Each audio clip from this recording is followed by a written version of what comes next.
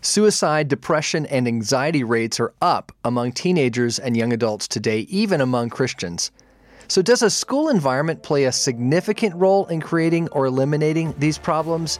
The answer is absolutely yes, and it may surprise you as to why. Stay tuned for this episode of Basecamp Live. Mountains. We all face them. Basecamp Live will equip you to conquer the biggest mountains when raising the next generation. Each week, you'll hear from culture watchers, thought leaders, and storytellers who know the tools you'll need to summit the peak and shape exceptionally thoughtful, compassionate, and flourishing human beings. Welcome to Basecamp Live, and now your host, Davies Owens. Welcome to Basecamp Live here in the studio with Tom Velasco. How you doing, Tom? Doing well, Davies. Thanks for having me on. Yeah, it's good to be together. Those Basecamp listeners out there who are kind of our faithful early adopters probably have heard our earliest shows. You and I did, I think, 3 podcasts together in exciting places like Italy and France and England. Yeah, Rome, Paris. I remember one of them sitting just inside a restaurant just outside of the rain, I do believe. Yeah, having just come in from outside of the rain. Yeah, so we got a little better facility here. It's good to be out of the rain, but it's good to have you back. Thank you. Tom is a great friend. He's part of the teaching staff here at the Ambrose School. You get to teach the coveted culminating year, 12th grade, and you get to see kind of the product of this education. You've been teaching what I think we were talking like 2 decades. I mean, this is basically 20 years total. With 6 of those years coming at a church where I taught postgraduate, which is great because you've got the vision of the church. You've been in that role, and you get to watch students, and then you, I think, view 250 movies a year or something crazy. Yeah, actually, I think probably quite a bit more than that. Actually, well, it pays. It's good to be single, Tom. You get to do these things more. That's true. But it does, and that's where they have a whole other podcast. But it's interesting because you really get a sense of what's going on culturally and what's happening out there. And kind of really the world these kids swim in. So, well, I get a lot of that from them, just absolutely. From talking to them about, because we talk about the music, we talk about the movies, we talk about what they're watching every single day or listening to. So, well, our hope for this podcast is that it's actually a source of good news to folks. It's tough raising the next generation, being parents, being involved in that generation. And, we look at the news, it is discouraging at times. And you and I were just chatting about probably one of the most one striking statistic that's out there is the rise in suicide rates among teen boys and girls. We're looking at an article here from Huffington Post. Suicide rates, girls 15 to 19 have doubled since 2007. And boys, it's equally concerning. They're up about 30% over the same time period. Yeah. So, not to harp on the negative, but what are we seeing in our culture today, and maybe in your conversations with students, it seems like there's at core just a loss of identity and a struggle that's pretty deep within their souls. Yeah, definitely. I think that I think there are a lot of factors in our culture that lead to that lead to this sense of despair that people have. I think one of the things is the complete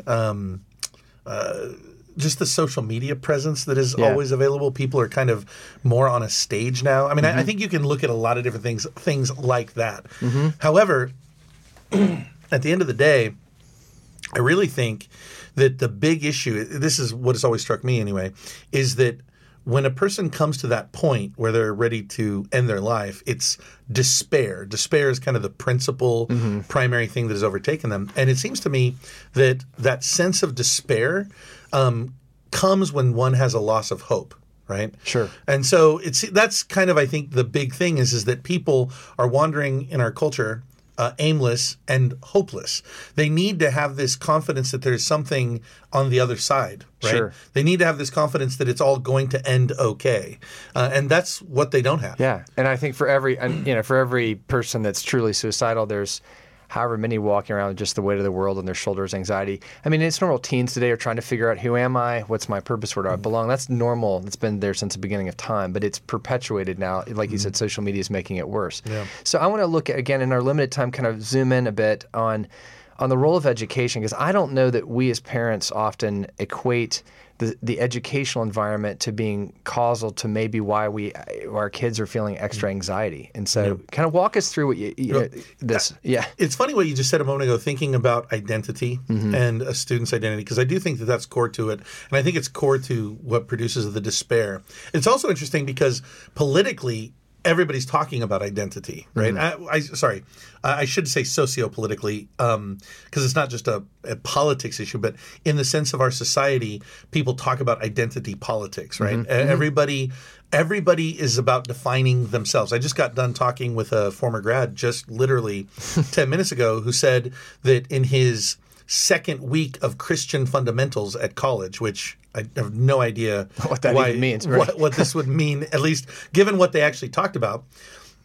He said that they spent the entire second week identifying who they were, like coming out and stating their identity, defining themselves in a sense. Yeah. And it wasn't entirely clear what that meant to me, but he said it involved ethnicity, it involved gender, it involved sexual orientation, sure, all of that kind of stuff. That they spent their time trying to say, my identity is these things. Yeah. And if you think about it, I mean, that is what all of the tension, it seems, going on kind of at a national level is tied up with this insistence that when we talk about my group, whatever they might be, my ethnicity, my gender, my whatever, my group, that's what defines me. That's who I am. Yeah. Right. And I think that really comes out of the fact that people don't know what else to look for, right? I mean, that's right. Those are the options put forward. And I think we look to blame. I mean, there's lots of sociological reasons why. I mean, I think all the way back, I remember in 1995, Robert Putnam's book Bowling Alone, and he was talking about, people still bowl, but they don't go in bowling leagues. They bowl by themselves. This was all pre-internet. Mm-hmm. Yeah. So, I mean, the point is that we've been on this trajectory for a while. But again, I don't know that we often come back and we think about where our kids are in school all day, that is that actually an environment that's actually leading to even greater despair, even if they walk in with a smile on their face and they're not actually suicidal. There's just this nagging sense of, and the culture at large is saying, who are you? What's your identity? So for those who don't know, kind of, again, much longer conversation, but in short, I know part of the talk we're kind of unpacking today is one that you've talked about, you gave at our auction talk and recently just to our students on the on purpose in their life. So when we think about the 20th century and the changes that happened in education away from really a classical Christian orientation, what were some of the impacts that sort of happened in the 20th century that lead to despair? Yeah, well, thank you for that. And actually, I just realized I didn't quite answer your question the first time. I got That's why I went to the second distracted. one, Tom. Yeah, which is good. Well, I'm just moving on. That's okay. Thankfully, they tie together well. So here's the thing, and it's what made me think about what my former student said just a moment ago. It actually reminded me of when I was in junior high. No, I was a junior in high school. Okay. It was the one time in my entire educational career, prior to college, that is, where I had a teacher ask me what my purpose was. So one time, only once. At no other point. Did you have an answer? Grammar school? No, I had no answer. In fact, I remember, I very distinctly remember him talking about purpose, about why we're here, who we are, and then said, what is your purpose? And I remember I made fun of him. I mean, I was joking about it because the funny thing is at the time I would have called myself a professing Christian. Yeah. And this was not a Christian school. He was not a Christian man. Wow. He was really genuinely concerned. Sounds like he was searching himself. And he was concerned to take education to that place. Yeah. That was the big thing, was like for him, and this is one of the reasons why he's one of the honestly kind of few impactful teachers that I recall having, was he wanted to take it beyond the stuff that we were, the stuff we were reading. And I remember him saying this, and I remember making fun of him about it. And he, of course, put up with me wonderfully. I mean, I'm sure you were a challenging student. I can only imagine. Yeah. But the thing was, and this is kind of what I want to reflect on, nobody had ever encouraged me to think about that question, and nobody had ever tried to tie that into anything we were reading or talking about. And I had never given a thought to it. And when the question came up, it seemed to me that there was no possible answer. Wow. Right?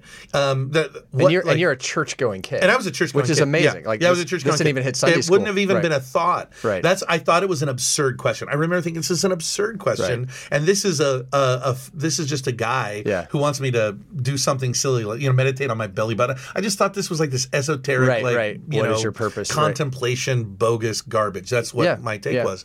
And of course, the reality is, and this is what, you mentioned my talk a little bit ago, is once I got into education and started really coming to understand a little bit more about the history of education, came to the realization that that's all education used to be. Was there fundamentally at the core, education was about guiding a person in the endeavor to fulfill his purpose.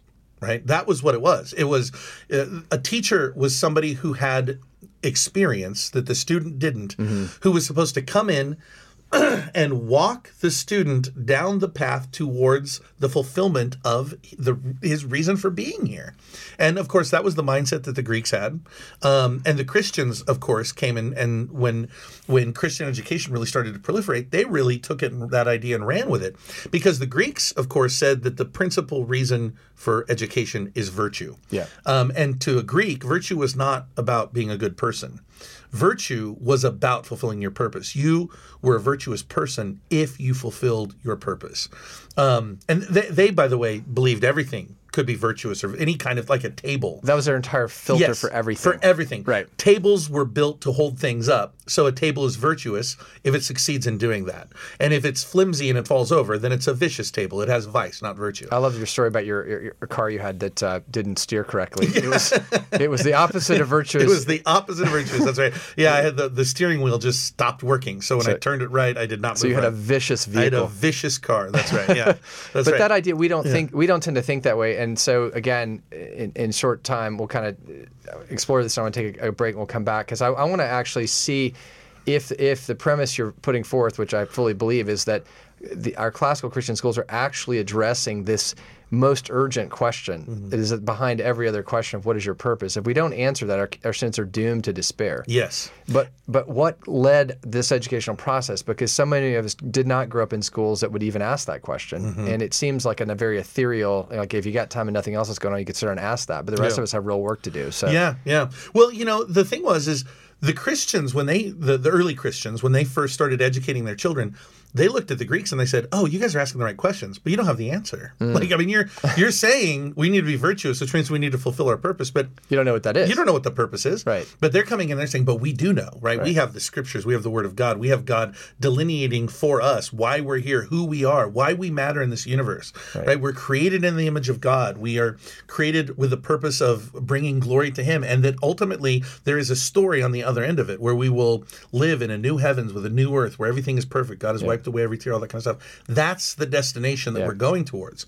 And so they come in and they say all education needs to be geared towards that, right? Everything needs to be filtered down towards helping us to fulfill that particular calling that God has put in our lives. And that's, there are a lot of practical ways that this, of course, manifested itself. And that's the stuff that we, as a classical Christian schooling movement, we are going back to this. We're going back to it. We're going back and we're saying, let's take this stuff and use it. And yet we don't realize the last 100 years, and maybe we'll take a break and come back, and again, not to get into a huge history lesson, but there was a very intentional shift away from that towards this utilitarian, go get a job, turn a wrench, and we don't care about your purpose. And we've literally kind of neutered our education. There's nothing left except sort of turning a wrench. So, all right, I'm with Tom Velasco. Exciting conversation as we look at really how do we bring confidence back in the lives of our students today in a world that's got a lot of despair going. We're a part of something, I believe, that's at the leading edge of bringing hope and purpose. So we're going to talk about that right after the break. We'll be back. Okay.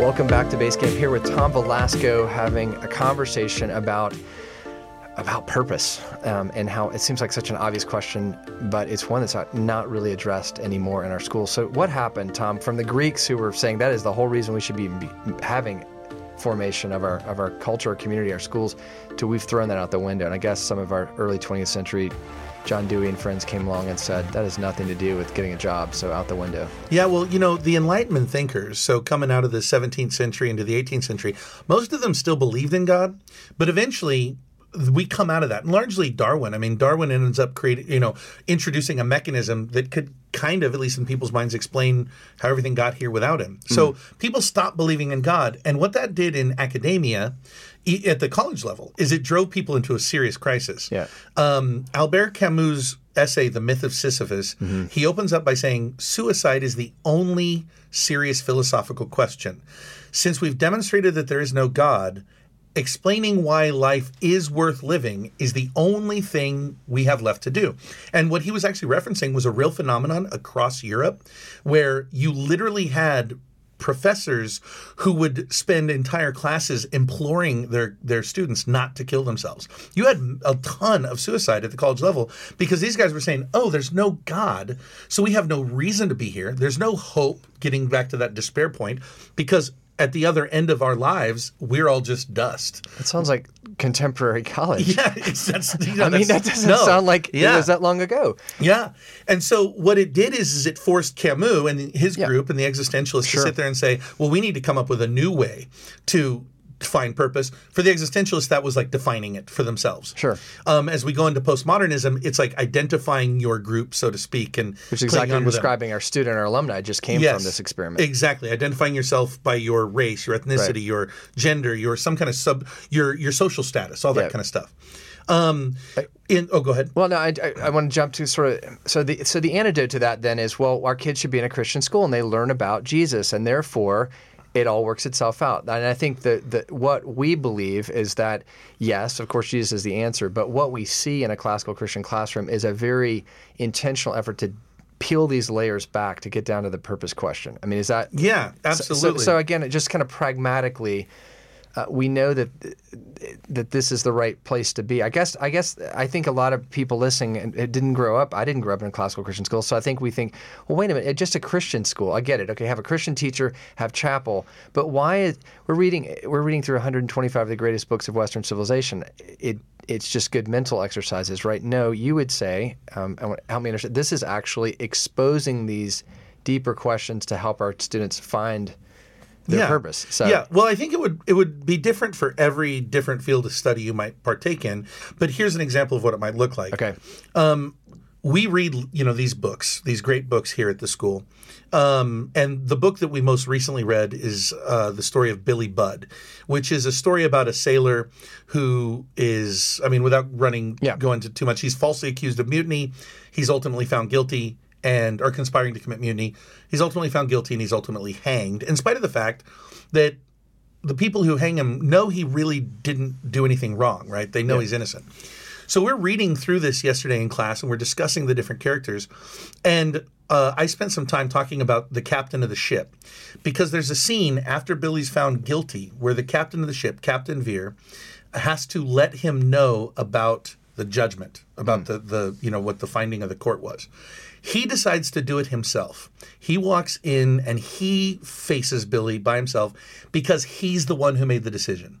And so we spent a lot of time talking about responsibility and about authority, and about how when you are an authority, you have to you have the responsibility to play out and to do your duty. Don't pass it off. We tied it in actually to certain aspects of politics where you can have people in positions of authority or power they will throw some of their underlings under the bus and stuff like that. So all this to say that we read the literature that we read as an example of one of the things we might do, because literature is incarnational. That is, what it does is literature tells stories that show us the virtues on display. And so my goal is to sit there and to look at Captain Vere and to say, look at the virtue he's expressing. Let's talk about this and let's understand in real practical ways how we live like this. And again, for me, when I say virtues here, I'm thinking like the Greeks did. Our virtues tied up into our purpose. Right. God has a purpose for us, and that purpose includes, of course, how we interact with our fellow man on the earth. Right. And of course, when we see the opposite, when we see people not living the right way, then this is the behavior we shun. So the focus is that it's not about getting the information we need to get a good job, which is good, and I don't want to. Well, I think that's how I think we often are viewed as the school that just reads. It's just harder stuff. Like we don't read the, we don't read the watered down Shakespeare. We read the original Shakespeare, and we have to learn what these and thous mean. And it's harder. It's grittier. It's more sawdust in it or gravel or something. But it's not. It's literally vicariously hearing Billy Budd's story and thinking, where did this guy anchor his life to? And where am I anchoring my life to? Yeah, we don't read the harder stuff because it's harder. We read it because it's better. And we read the better stuff because it's the better stuff that is teaching us the right things as people. And you made reference to Dewey a moment ago. I talked about how the existentialist Albert Camus, they went one route. Dewey saw the same exact thing. He saw, there's no purpose.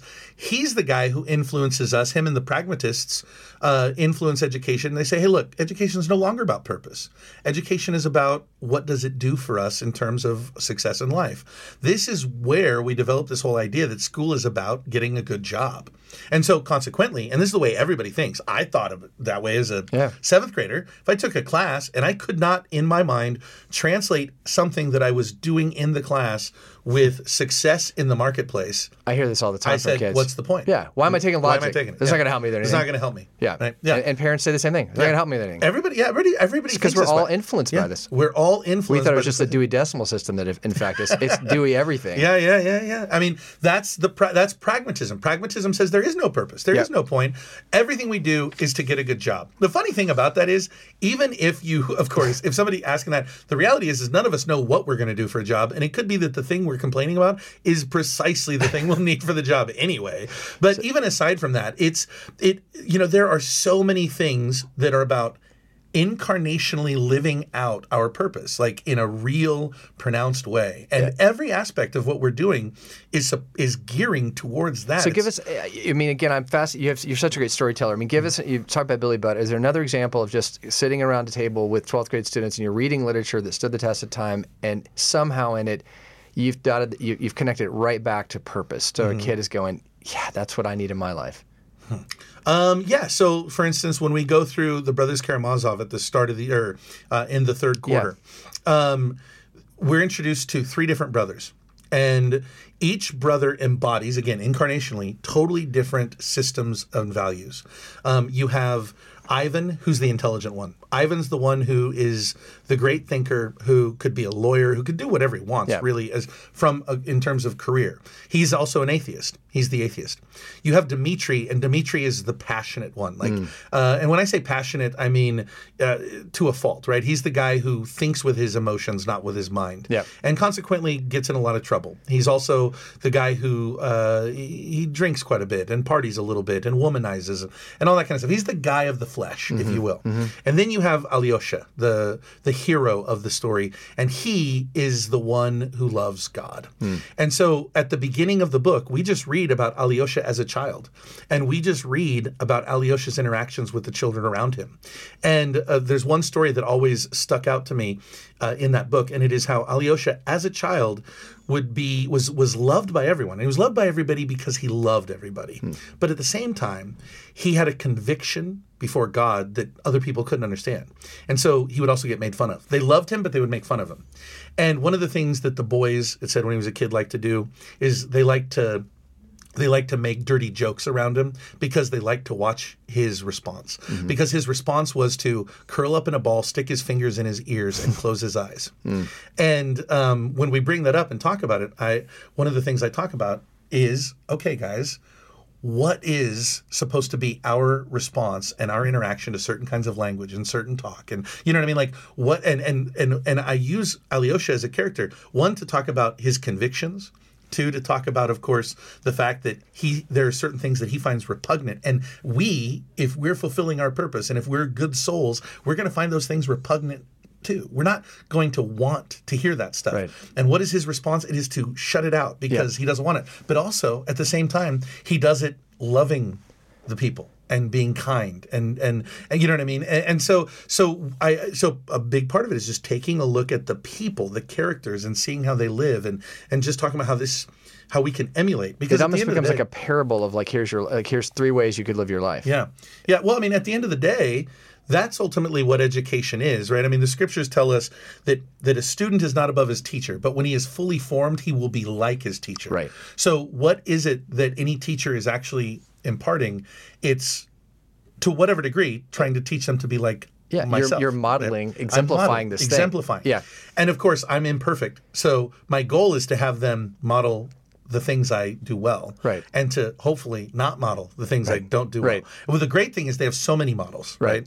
They have so many other people who they can, and hopefully, if we train them right, our goal would be that they would take the good things from each of their models and they would eschew the bad things. Right. It's shaping that affection of what is true, good, and beautiful that they love.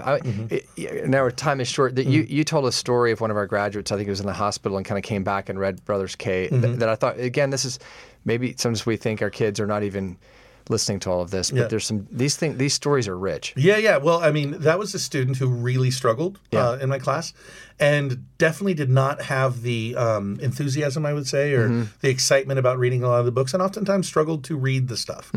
And I remember this was a couple years ago. He ended up in the hospital due to an illness, and Mr. Hosier, who's one of my colleagues here, one of the fellow teachers, he and I both went to go visit this student, and we went into the hospital room. He was reading Brothers Karamazov, and Mr. Hosier asked him. He said, "Why are you reading that now?" And he says, "Well, I heard our discussions, and I thought, oh man, that sounds really interesting." And he says, "I just felt like I needed to do that." Yeah. And he was. And my hope is that, of course, as he's reading those, he's not just reading a story, right? I mean, that's the big thing. It's not about plot points. It's not making sure he knows all the events. It's that he's getting into the heads of the character. He's seeing Alyosha, and he's wanting to emulate Alyosha. And he's seeing, not just with Alyosha, the great thing about those is Dmitri and Ivan, the other brothers, they all have really great characteristics too, and they have horrible characteristics as well. And so the hope is to elevate and to encourage people and to spur them on to the great things and to teach them to eschew the bad. You know, and at the end of the day, most of these stories, they're stories that although fictional, they do convey the kinds of things that happen in real life. Yeah, and I think again we have this God-shaped hole in us. We want something more. It's interesting because the story of the student to me says that he found everything else kind of wanting. I mean, let's go. Eventually, I think they're going to come to the end of the Instagram, Facebook world, and Snapchat, and realize there's got to be more. And I think that's where despair kicks in if there's not an alternative, and these alternatives are best borne out through stories of lives well lived. So I mean, it all ties back together. Well, and also to the point too,